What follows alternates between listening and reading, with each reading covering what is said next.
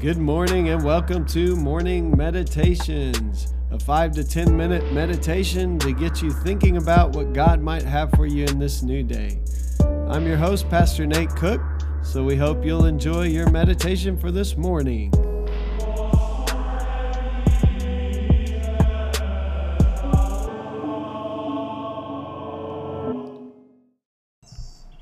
Hey, this is Pastor Nate, and this is your morning meditation for Sunday, July the 14th, 2019.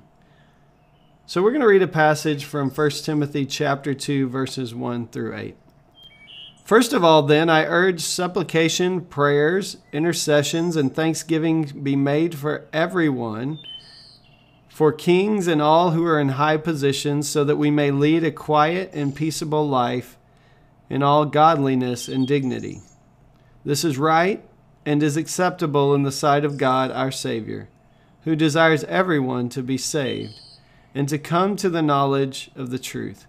For there is one God, there is also one mediator between God and humankind, Christ Jesus, himself human, who gave himself a ransom for all. This was attested at the right time. For this I was appointed a herald and an apostle. I'm telling the truth, I'm not lying. A teacher of the Gentiles in faith and truth.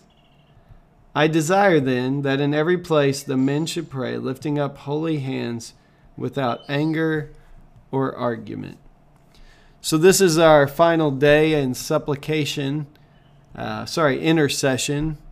Very similar to supplication, but intercession, reaching out and praying for others, standing in the gap, if you will.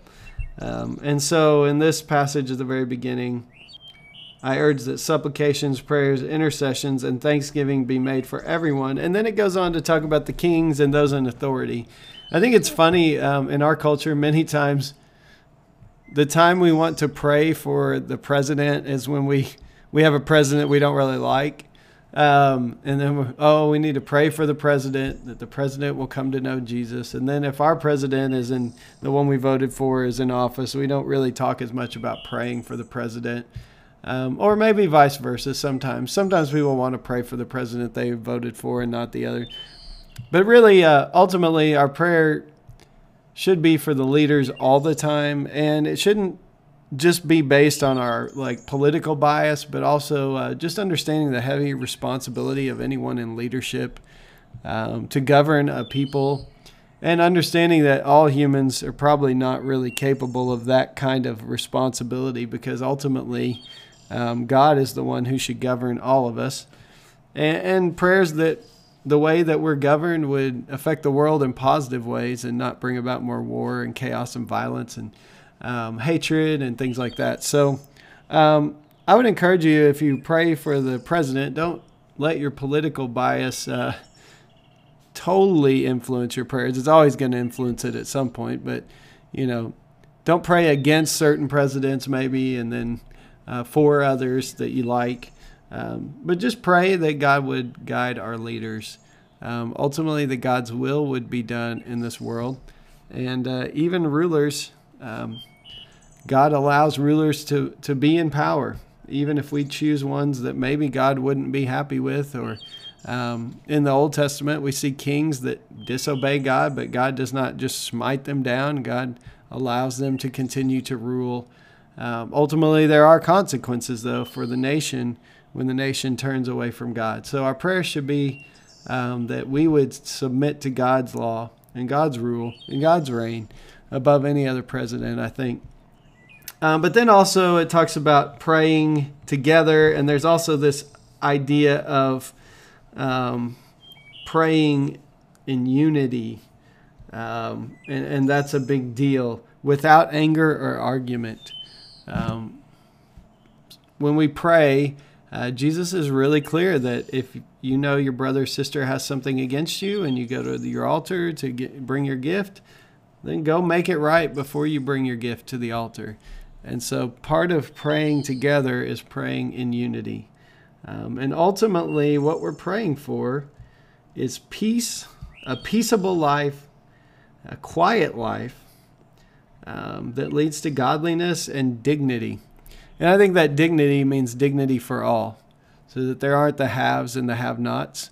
There aren't people who are accepted in our group and those who are rejected.